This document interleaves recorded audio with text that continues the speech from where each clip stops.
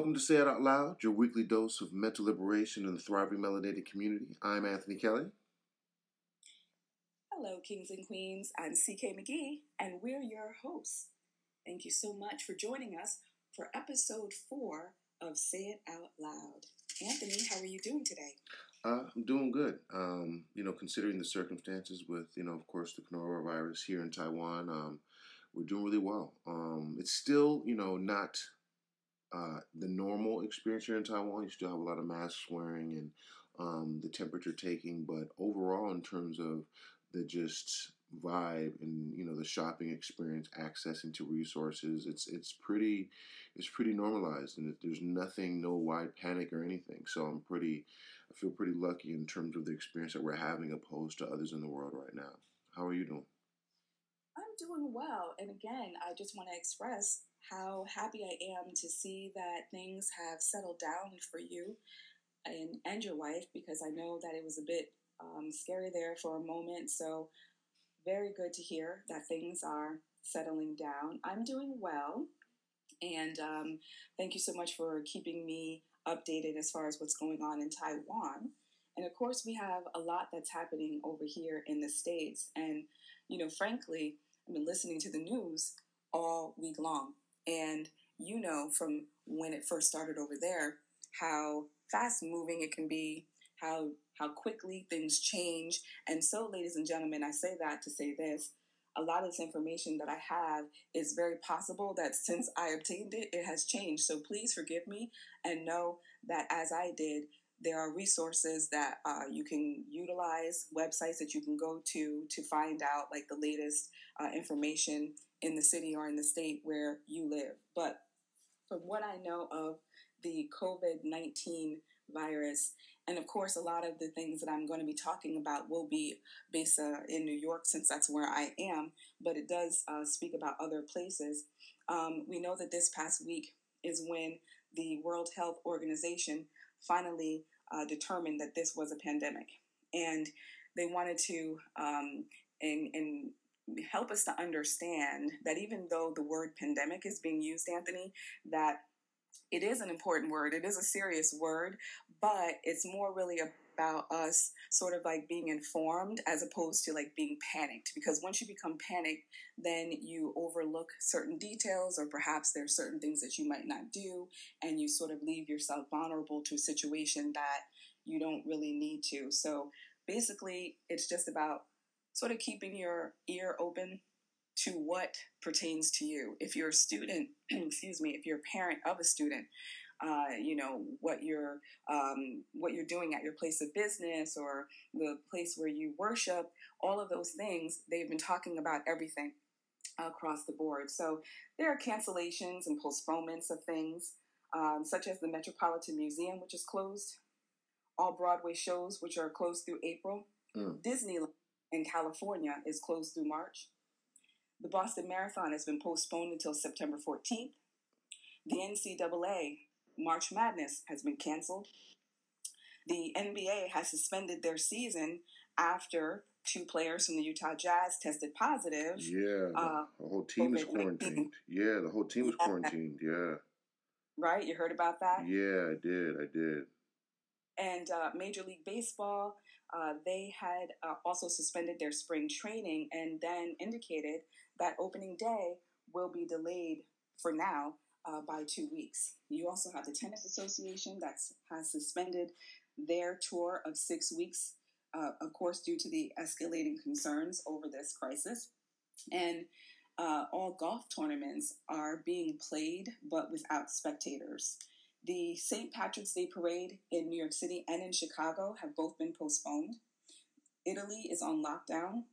Israel has been requesting immediate 14-day quarantine for anyone who enters into their country. Just off top, it doesn't matter, huh? Just off top. Yes, off top. If you come into their country, automatically they want you to self-quarantine. Mm-hmm. Yeah. Religious services are affected. We saw, like last week, the Pope did his service live stream, and so also there are adjustments that are being made across all denominations. So we were hearing about all kinds of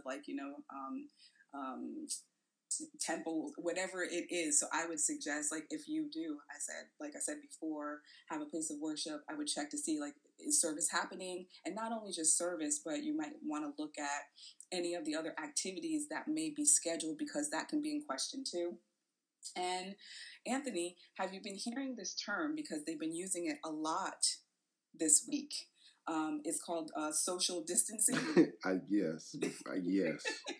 And then one thing before we got into that, I wanted to just mention too. I was reading an article this morning about, I think it was J.P. Morgan that was doing kind of a forecast on kind of the economy, and was kind of anticipating by July kind of this global recession in terms of how the economy is going to be impacted with all these shutdowns across the globe. So that's something to also kind of be looking out for, and how that's going to impact everybody. Absolutely. Yeah. So yeah, the social distancing I've been hearing, and it's just yeah. I've been hearing that term being thrown around with the news and everybody else trying to find a nice way to say keep your distance. Yes, right. I mean, it's just nice and graceful, but there are actual things. Please excuse me.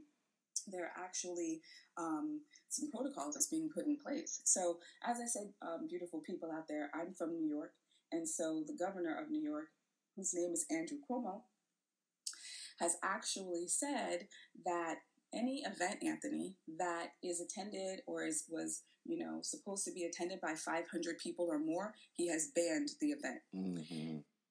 Event that is attended by 500 people, unless there are certain protocols that are being put in place.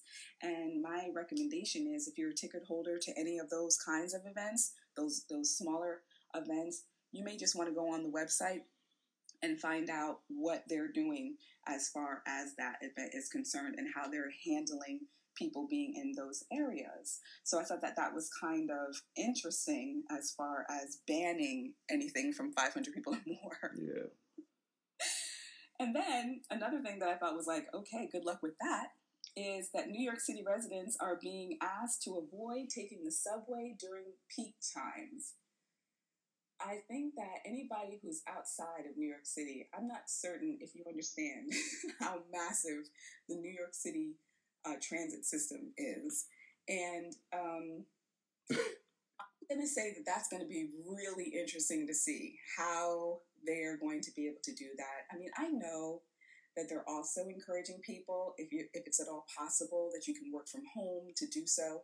But when you're talking about the New York City subway system, you're talking about hundreds of thousands of people who utilize it each and every single day. Yeah. And so if there's over 8 million people in New York City, and that's just the 5 boroughs, we're not talking about the state, which is over 19 million people, then you're talking upwards to about 5.7 million people who use that subway system.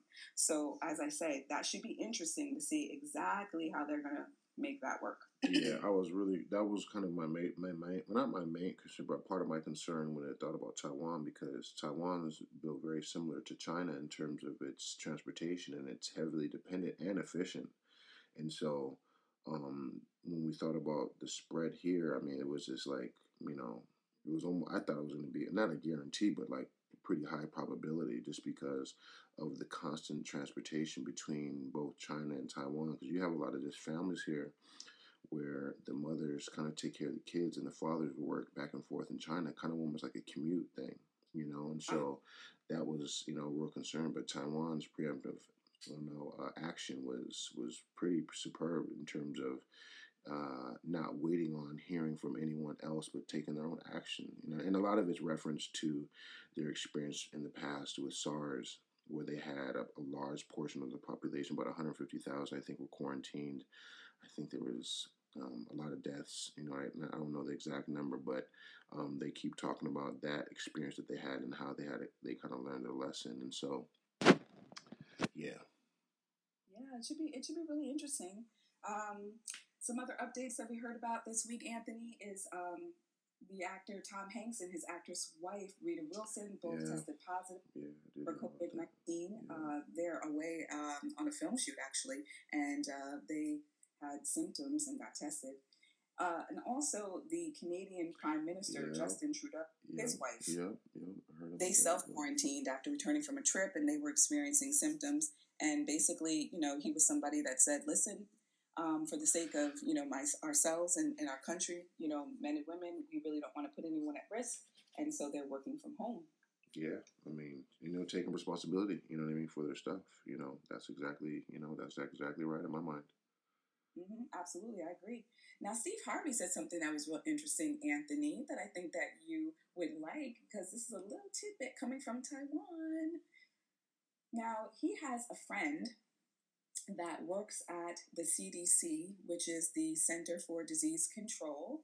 And this friend was talking about how, it's unfortunate that people, if you're not really informed and you run into an issue regarding your health, and because they're asking individuals who are experiencing symptoms to not just go to the ER, to not just go to urgent care, but to call ahead first. Mm-hmm.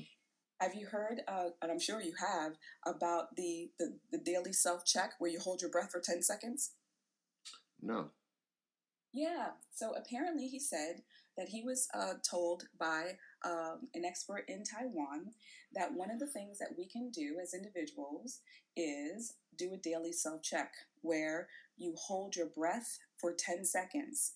If after you've held your breath for 10 seconds, there's no coughing or anything like that, for the most part, you're doing all right. Keep doing that on a daily basis. If you're not able to hold your breath for 10 seconds, then you might want to contact your doctor or urgent care or what have you.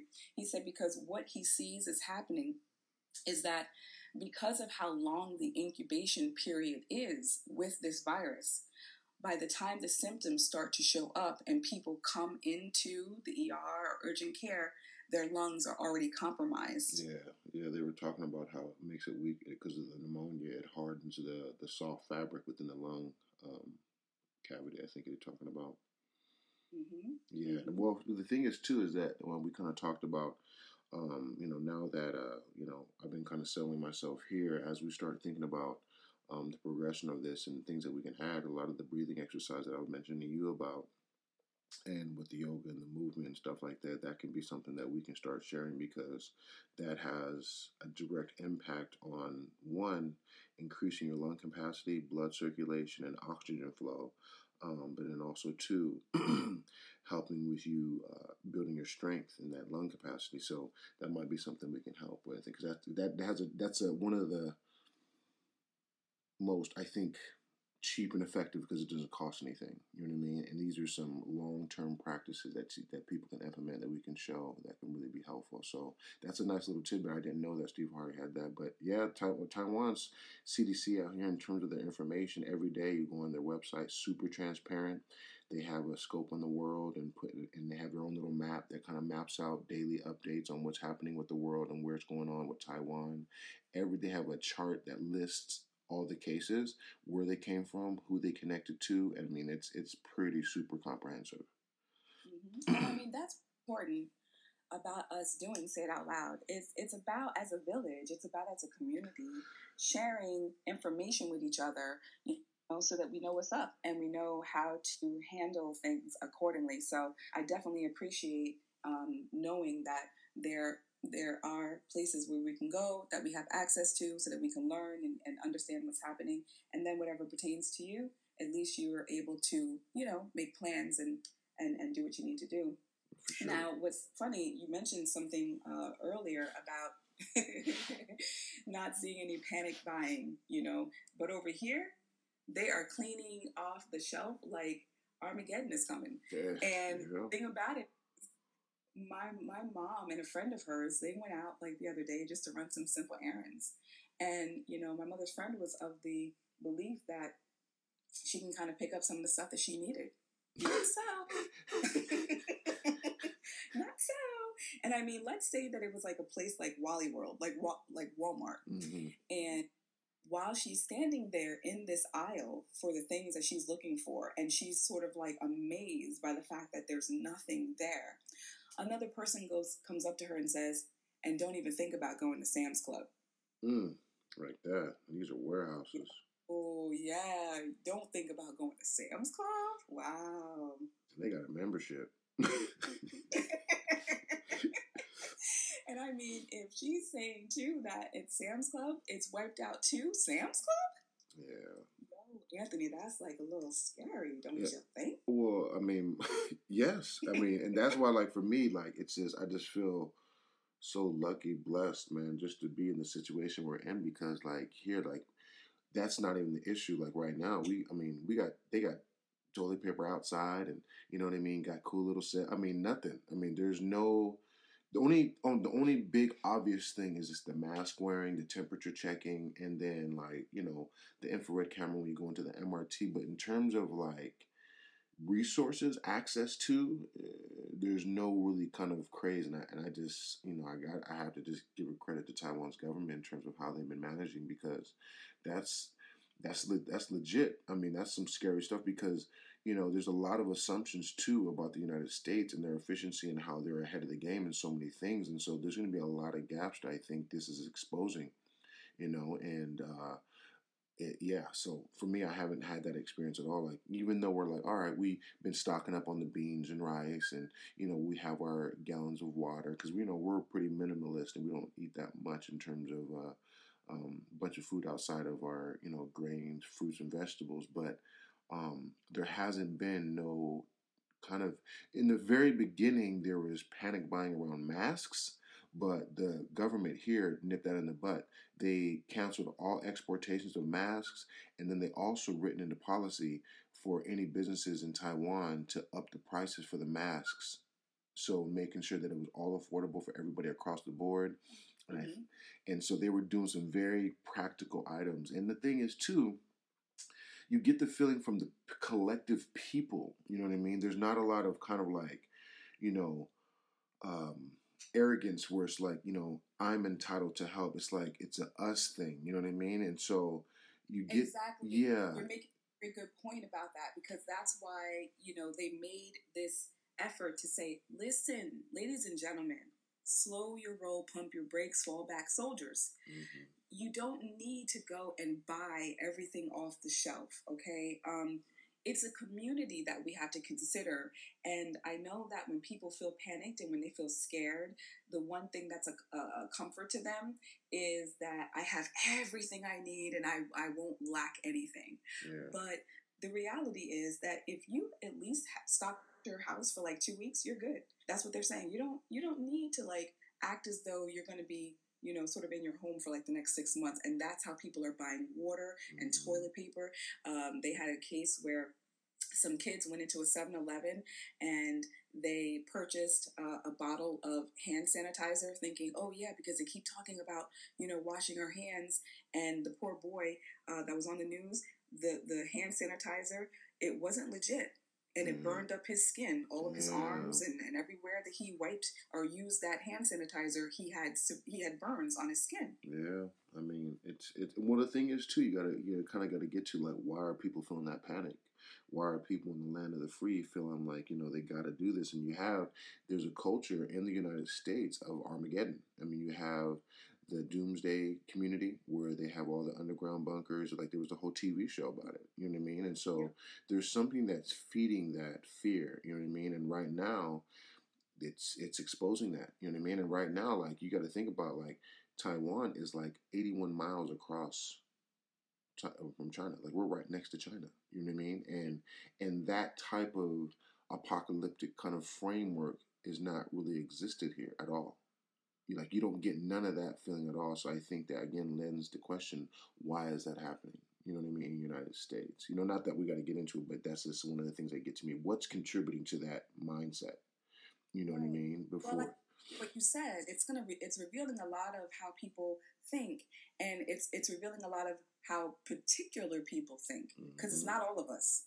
I want to be very clear about that. It's not all of us who think that way. So there's a particular membership within the population that feels that way. It's not all of us. So because I know many people and they're not running scared, they're not panicked. They understand the importance of educating yourself and being aware of what's going on and understanding that any information that pertains to you and in your life, that's what you pay attention to. You can only control what you can control, and everything else is everything else. But yeah, there's that craziness, and again, it's about that self entitlement of I, and as long as my needs are taken care of, I'm fine, I'm secure. But you're not necessarily considering your fellow man. Yeah, and that's a mindset that is modeled. Tell me about it. Yeah, so not to get into it, but that's a learned behavior. That's a different show. That's another show. It is. And Anthony, there are also 6 states within the United States, last I heard, that do not have any diagnostic testing available. And those states are Alabama, Maine, Ohio, Oklahoma, West Virginia, and Wyoming, along with some U.S. territories that are actually in the process of developing their diagnostic testing. So that would be Guam, Puerto Rico, and the U.S. Virgin Islands. So they're in the progress, according to the CDC, of getting their diagnostic testing. Yeah, and I think there was something I heard on the news too that Germany developed a test that was pretty efficient, and that other countries are adopting those test parts. But I don't think the U.S. wants to. I don't know if that you heard anything about that, because they had a pretty effective test process that they have, and other countries are adopting it. But I think maybe the U.S. wasn't trying to. I'm not sure about that yet, but that's something I heard. But yeah, I haven't heard anything about that. But there are at least 14 states, and I'm sure by now more, where there are school closures, whether it's entire districts or individual schools within districts. Because, here in New York, for instance, there seems to be this like battle going on between the governor of New York and then like superintendent of schools in the hot spot, which is in Westchester County. The town is called New Rochelle.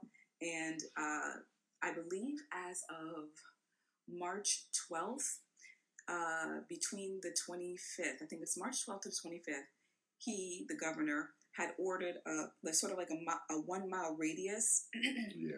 Excuse me, sort of like closed off. So with whatever was within that radius, school, restaurant, business, whatever, so that deep cleaning can happen and all kinds of things. And superintendent of schools is like, okay, we'll close some schools, we're not going to close them all. Because it's inconvenient. Not all parents are able to find, alternative childcare options, let's say, for their students and things like that. So we've been hearing that sort of going back and forth. And he's not really pushing it, but he did make clear that, okay, this is what you're doing. But if the CDC should be the one to say, close down, it's like, you better. Yeah. Okay. Yeah, so, I mean, you see also issues rising too with just unemployment, like because a lot of folks that might not be able to go to work, or they have to stay home because they're in a particular area, having to stay home, and now like the government with their stimulus package having to thinking about unemployment, people staying home, how do they get paid, stuff like that too. So there's a lot of things. That this, our government's gonna have to. We're really, what this virus is really doing is we're going to be testing kind of the efficiency of this government system, and how they really, I guess, represent the people. So it's going to be interesting to see. It's going to be interesting to see, because right now Taiwan's kind of leading the way in terms of one, managing the virus, but then also two, showing incredible support for people, the people here in the country. Well, yeah, we shall see. And then also, again, understand everybody that the numbers I'm giving you, by the time that I receive this information, could change, because it just changes that rapidly. But right now, it looks like 17 states have set up what they're calling a drive-through testing site for COVID-19. And if you can picture a car wash, but that it's tented like a tent, but it has its separate bays, just like a car wash would. Apparently, they are able, they say, to take care of 200 cars each day. Now, the thing that I'm not really clear about, I believe you have to call. There's a number that they provide if you are interested in being tested. And, of course, you can look this information up in your state where you're located. But if you're interested in being tested, I believe you have to call and let them know. They must, maybe, I don't know if it's appointments or what have you. And I apologize. I do not know the number of days that it will take before the results come back. But again, we have a lot of accessibility, and go to, your state and find out about the drive-through testing sites and see what's going on as far as that is concerned. And then lastly, Anthony, I was thinking about this. We are so caught up in the physical aspect of this coronavirus, this COVID-19, and that's what we're focused on, the physical aspect. But as a mental health advocate, mental health is always a concern to me. So I was thinking about that. And the fact that we're focused on our physical aspect, we might have a tendency to neglect our mental health.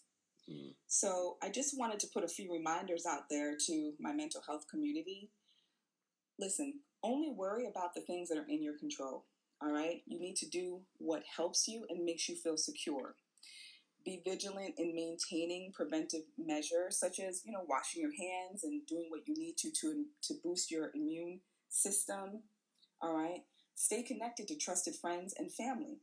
And if you should decide to limit your attendance to any of the larger events, then you might want to ask yourself, are you doing it to avoid potential sickness, or are you doing it because you're feeling depressed? So if you're starting to struggle with any mental health issues such as depression or anxiety, you can reach out to your mental health professional, or you can text TALK, in all caps, TALK, TALK, to 741-741.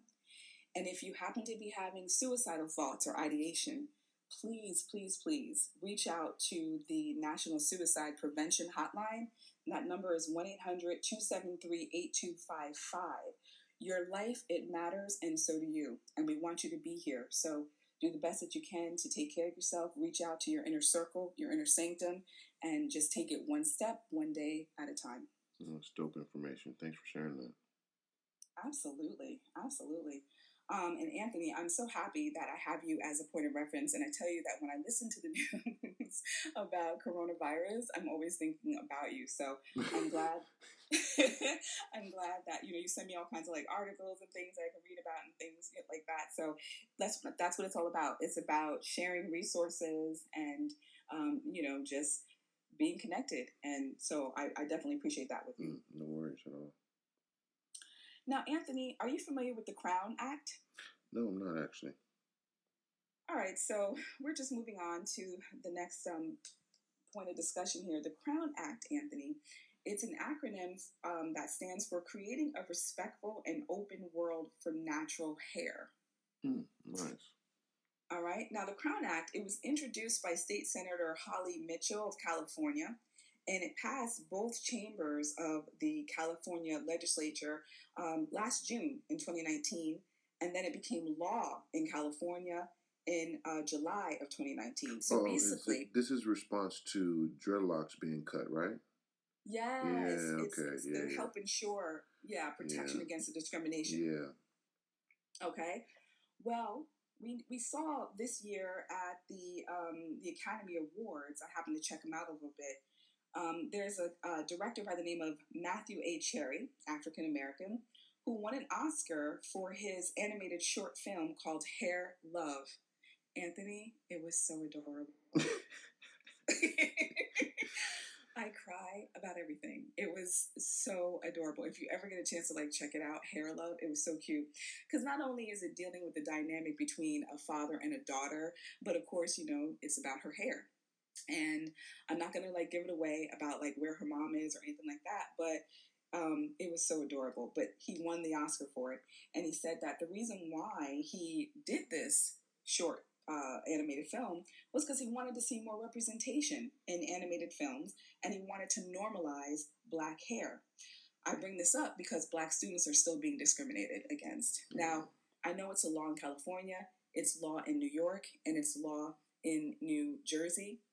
There are more than 20 states right now that are still working on their legislation, and obviously the goal is to have it available in all 50 states. But the case that you're talking about with the dreadlocks being cut was the young man who was on the wrestling team. Yeah. And they basically told him, and I think his name is Andrew Johnson, they told him you either have to forfeit the game or we cut your hair.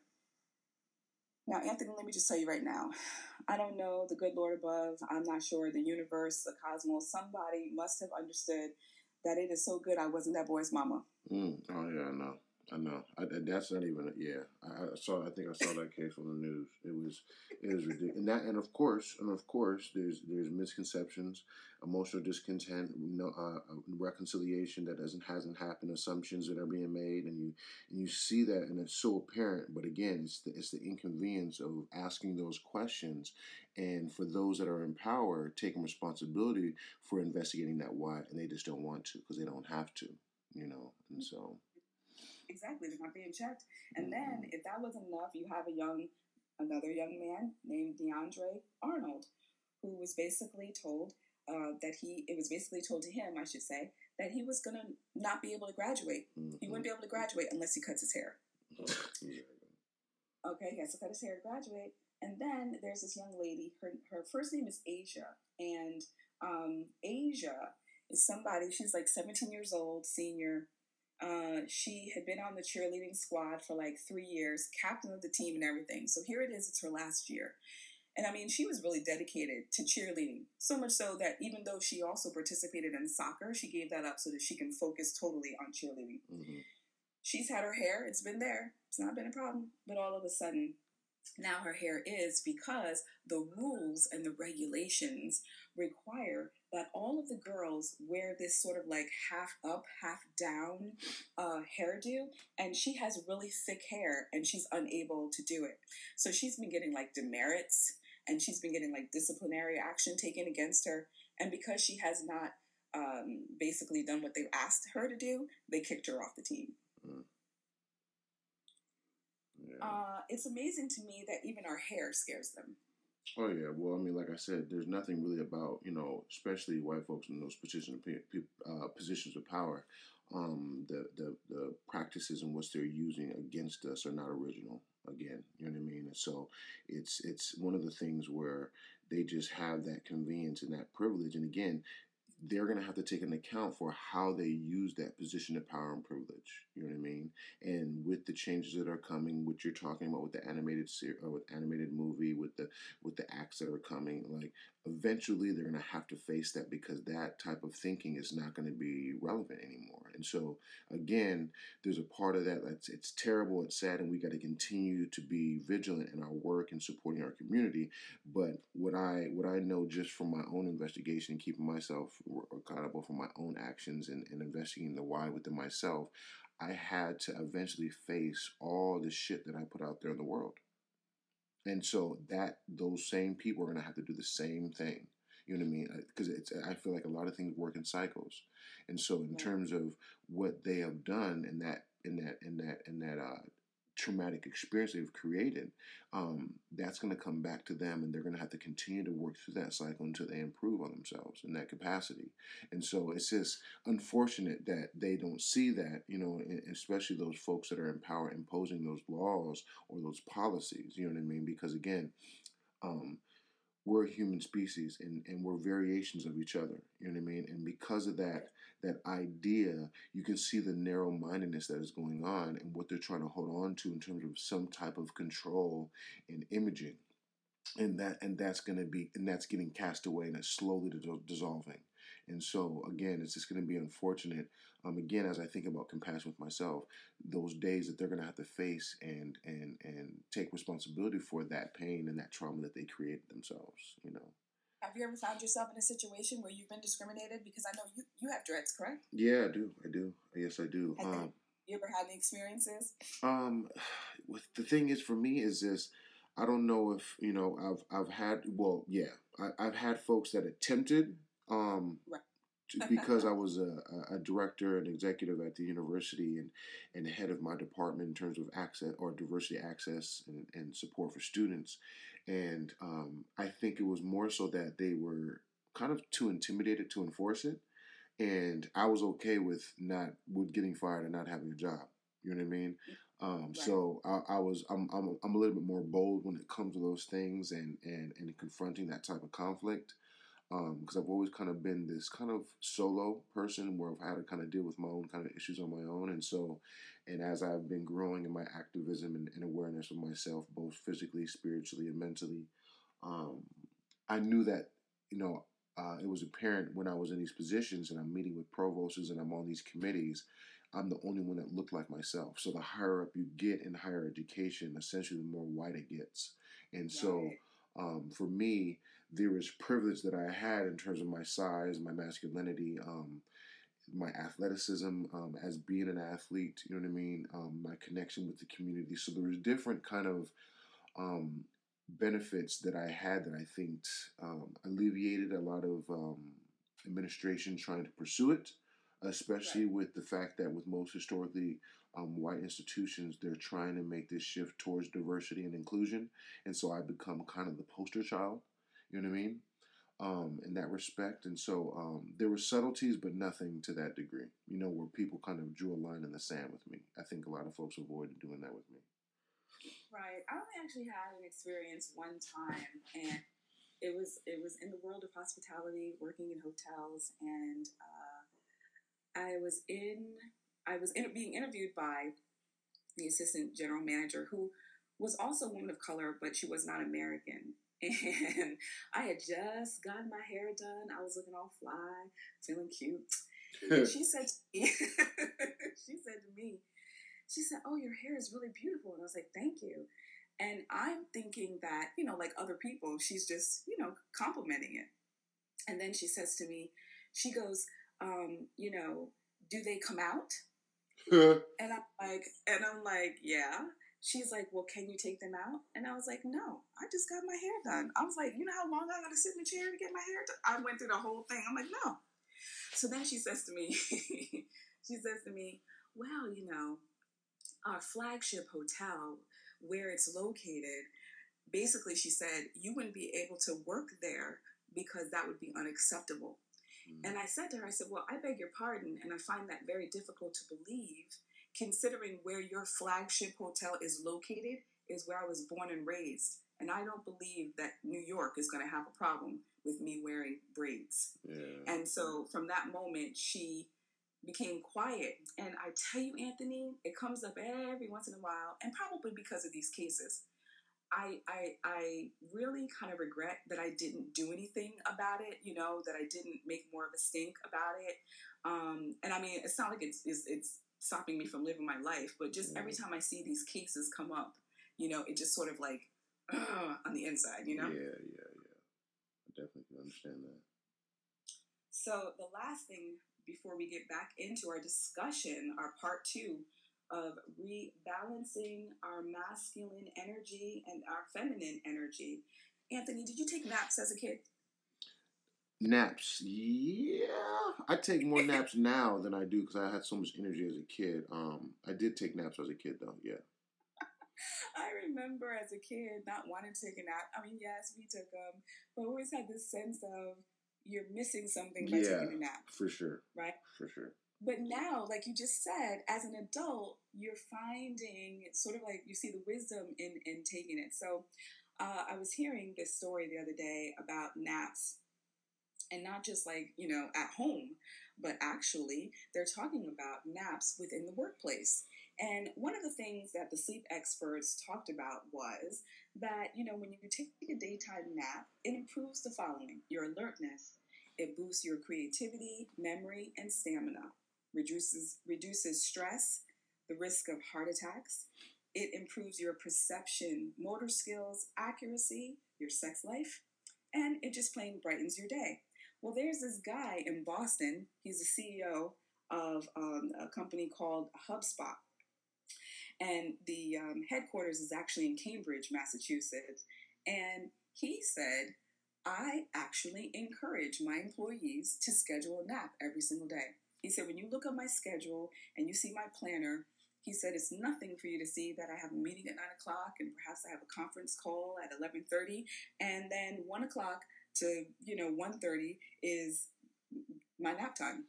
Yeah. He's so much so about it that he created this Rip Van Winkle room where it's like you go in and it's like this beachy, atmosphere. There's even a hammock in there and everything, Yeah. and you can sign up and take a nap without any issues at all. And I thought to myself, yeah, because we consolidate so much energy, especially in the daytime when we're working, that I remember my time, I think, to hit the wall was probably like 2:30, 3 o'clock.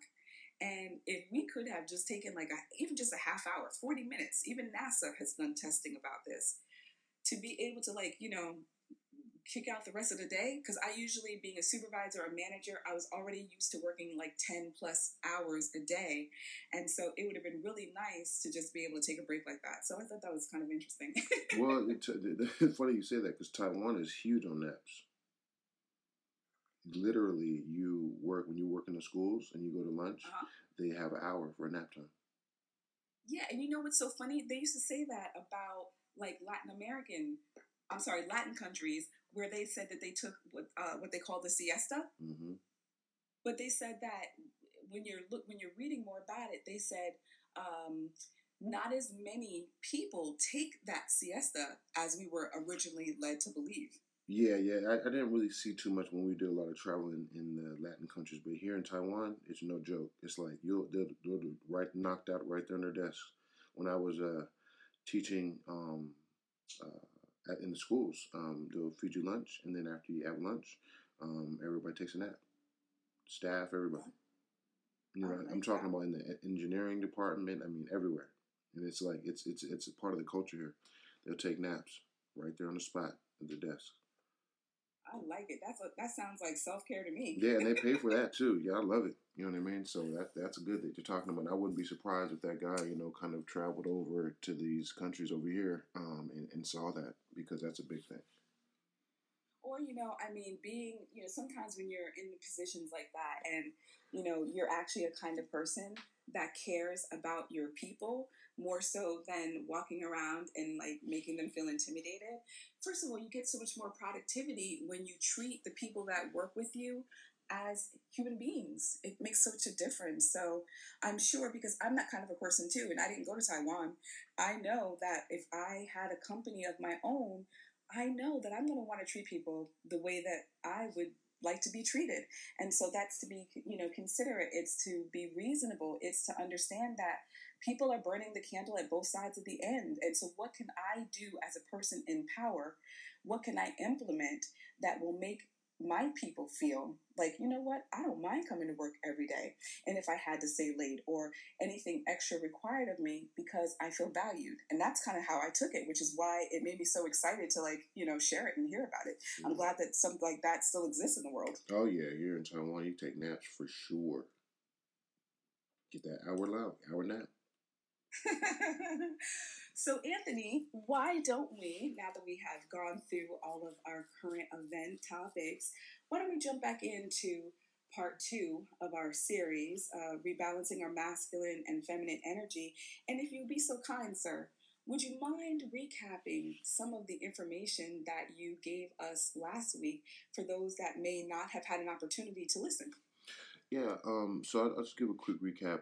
So last week when we talked about kind of this notion of masculinity and feminine energy, we understood that it wasn't necessarily a gendered idea, but more so a practice of acknowledging that both of these energies of masculine and feminine energy exist in every single one of us.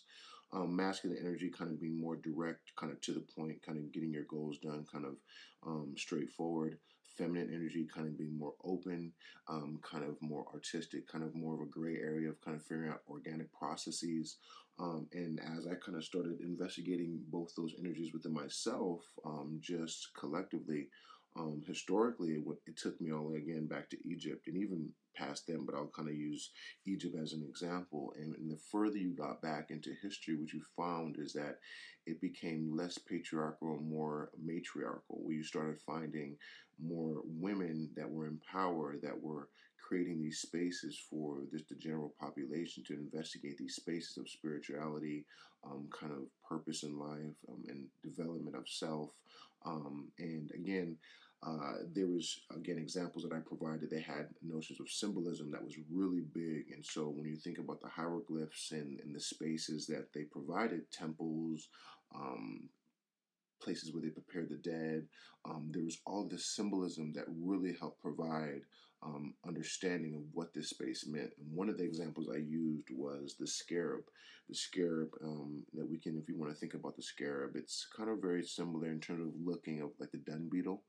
But the scarab, in terms of how they broke down the actually aspects of the scarab, it had a very powerful notion that helps you understand yourself. And they talked about the practice of the senses, and the more you develop these senses, the better you kind of became in tune with both this masculine and feminine energy. And so the way they broke it down was the seven senses from the scarab symbol: the two eyes, the two ears, the mouth, and the two nostrils. And these were the kind of areas in terms of that they really encouraged folks to investigate, because those senses in itself allowed you to understand the subtleties and energies within yourself. And then as that kind of progressed, and what it really was getting to was investigating kind of alternate states of consciousness. And so from there, you also got the ayahuasca, you have the cannabis, you have mushrooms, and these are things that have been ancient practices for a long time.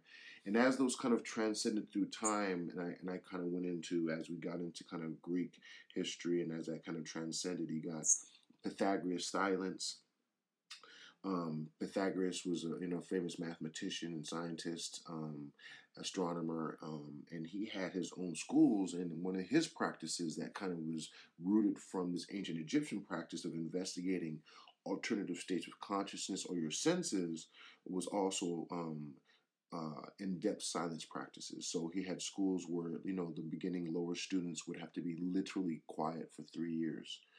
And then the higher students would have to be quiet for up to 5 years. And that practice was not just to directly hit these main senses of your, ears, eyes, and mouth, but to help you also be silent to the point where you start opening up other kind of senses in your body. And that was, again, another practice to help you understand the subtleties of this both masculine and feminine energy. And so that was kind of what we talked about, and how that's transferred over time. And what you find as you start getting closer to where we're at now, you see that our institutional frameworks, or even kind of societal framework, really doesn't support that notion of kind of self-investigation and investigating silence. Because with my own practices and with Vipassana meditation, I've done quite a few silent meditation retreats. And those were just for 11 days. And for those 11 days, after being quiet for so long and then coming back into the world, and you see and kind of receive the noise that the world is kind of consuming you with, you see the lack of spaces to investigate that depth of silence within yourself. And so that's kind of has been kind of interesting. And so again, when we think about masculine and feminine, it's not necessarily a gendered thing, but it's more so the energy that exists in yourself. And how do we collectively as a community think about getting back to that practice to really help us better understand these energies that kind of cohabitate within ourselves. And that was kind of what we were able to cover at that time. And one of the things that also was interesting with that is some of the frameworks that were established back then that have carried over now. When you think about, and the two examples that I used was the spiritual temples, and especially here in Taiwan, you see a lot of temples here that have the incense, the altars, the fruit offerings, the dolls that are made up to represent their ancestors. In that very practice of those main components, you can read 35,000 years ago with Isis and Osiris in the spaces that they created back then to help create spaces to interact with both the physical and spiritual world. And it was just very interesting to see how here and even in Taiwan now in 2020, how that practice is carried on. And then also through my travels of the world, you see there's different variations of that practice as well. And, we saw it in Egypt, Ethiopia, Nepal. You see it in our own church, you know what I mean? Growing up Baptist, you see the altars, you know what I mean? All those kind of ideas. And then also, too, not on a negative side, but you see back then, there was this notion of access to this information, and it was just a part of life, and it was no cost for that.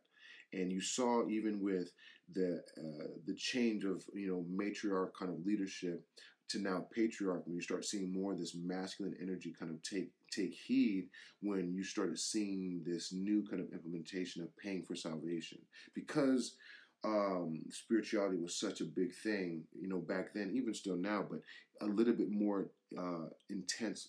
The further you go back into history, leaders started seeing the depth that people would be willing to go to investigate their spiritual self, and they started capitalizing off of that by, actually having to pay, for their salvation versus the time that it took to investigate yourself. Now you start being able to pay a fee, or back in them days, you pay for an idol or a doll or whatever it is that you would do to kind of help you better pay for your salvation, or that's, I guess, the best way to put it. And it really wasn't the paying for your salvation versus the self-investigation that they were trying to promote. So you see that notion of tithing early in those days that is carried over as to us now, and that's a big part of our church framework. And you see also historically how that money, or that paying for salvation, became a really kind of staple in the power of the church over history, in terms of the money and the position of power it held.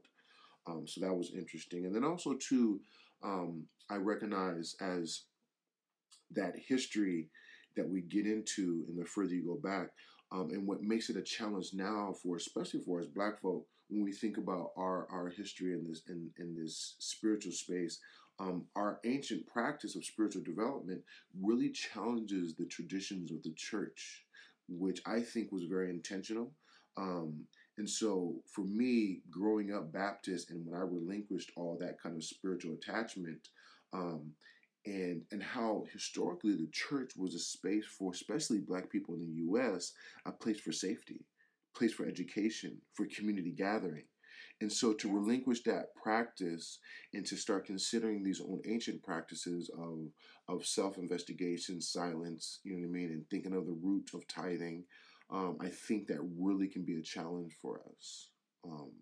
So yeah, I wanted to just kind of bring those notes up. And that was kind of thinking about how do we learn to better manage the inconveniences of searching for that truth. And I think a big part of that is not just accepting what has been given to us, but being a consumer of new knowledge and always opening up to new learning. And I think that's a very difficult idea for our melanated community to take on, because we're rooted in tradition, and that tradition has, saved us when we didn't have options. So I understand both sides of the coin, but for me individually, my practice in detachment and neutrality has really helped open me up to new levels of spiritual practice as I've investigated the past. Does that make sense? Yeah, it does. But I think that, for me, before I move on, which, by the way, thank you so much for the recap and for giving us some more information in terms of the historical references in relation to this topic. But like for me personally, I think what I found was, because we are steeped in tradition and we have these religious practices versus spiritual ones. Yeah. Once I detached myself from the religious practice, which I found to be hypocritical, which I found did not feed to my spiritual, the spiritual health of my being. Once I, recognized that, maybe I need to do my own investigating and develop my own spiritual sense and my own spiritual relationship with God, in my case, I felt liberated. I felt more free. And so I think that what you're saying, it can be difficult. And there may be some people who may come to a decision, a crossroads in their life, where they're starting to see things for what they are, and they're able to determine that, okay, what works for me and what doesn't.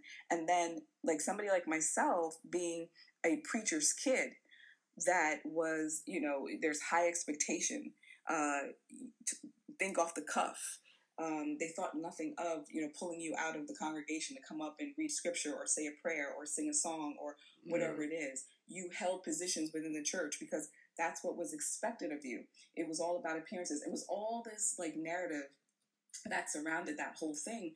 And a lot of it did not do anything for my spiritual being. Yeah. And so to a point where I finally had to say, okay, I'm walking away from this part of things, but I need to go, and do my own thing. That was really huge. Yeah. And so I think that because of, obviously the information we've shared about the coronavirus, COVID-19, which is very important, we're getting close to the end of our session for today. And Anthony, I don't know about you, but this is really important. So I'm thinking that maybe we should do part 3. What do you think? Yeah, I think that's fine because I think again with that point that you just brought up with the fact that you took accountability for your spiritual development, and again, I think that's again the inconvenient part is that we have a tradition that's rooted in us doing this together where the us is fine, but there's also an individual aspect of that spiritual development that you have to take on yourself and can't lean on others to inform you. And I think that's the Absolutely. hard part. You know what I mean? Yeah. And you made But a I think that distinction. things, Go ahead. I'm sorry, I didn't mean to interrupt. I was going to say, because what you're saying is kind of like exciting. I think what happens inevitably for a person, especially when you're dealing with different situations in life, and that's kind of like what happened with me. When your world sort of gets rocked Yeah. for exterior reasons, it will cause you to consider things that you may not have thought about before, and that's kind of what sort of ushered in that thought process for me. Yeah. You know what I mean? Yeah. And so, like with that kind of a thing, it's like it just depends on how you're coming to it. But listen, I think we should do part 3 because I still have information that I'd like to share that's very important in talking about the masculine energy, feminine energy, and just some things that I think people will be able to relate to as far as today is concerned. Yeah. And so I think we should do that because it's an important topic, and we should cover everything as much as we can. For sure. You think that's cool? Absolutely agree with that because again, I think being able to dig a little bit more into kind of that individual responsibility that you took on yourself to dig that out is important because again, you're going to have to constantly relinquish and revamp and that stress and that fatigue of constantly asking the why is the part that I think sometimes gets folks. You know what I mean? And so, yeah, I totally agree. I think we should continue another conversation. That could be an easy one for a part 3 for sure. Okay, so we'll also in having a part 3 in talking about this. Then we'll get into our individual accountability and our community support and institutional framework. But I will. Anthony, if you would extend that invitation to our community about being involved in the with the podcast. Oh, absolutely. And I think again, every time we have these questions about these topics, it's what's really important is that the more you engage and the more you have a chance to ask us questions around the topics or things that we might not have covered or things that you would even like for us to talk about openly that that our audience is interested in. I think that's very helpful because again, every week we're going to have a particular topic that we'll bring to our audience. But what we're also looking for is the engagement with the audience, for them to feel like they can bring something to the table and it will be addressed, and we can continue to enhance our content outside of what we're bringing to the table. So we extend this invitation to you all to ask us questions, share your thoughts and experiences and suggestions for topics that you would like for us to discuss. But again, we always like to thank you all for tuning in to our podcast, and we always want to wish you the best. But again, your interaction is vital for our growth. All right, and with that, I will close with this quote. And it says, quote, "As you become more clear about who you really are, you'll be better able to decide what's best for you the first time around." And that's from Oprah Winfrey. Nice. So again, ladies and gentlemen, thank you so much for joining us. And stay tuned when we say it out loud next week. Be blessed, beautiful people. And here's to brighter days. Take care, y'all. Peace.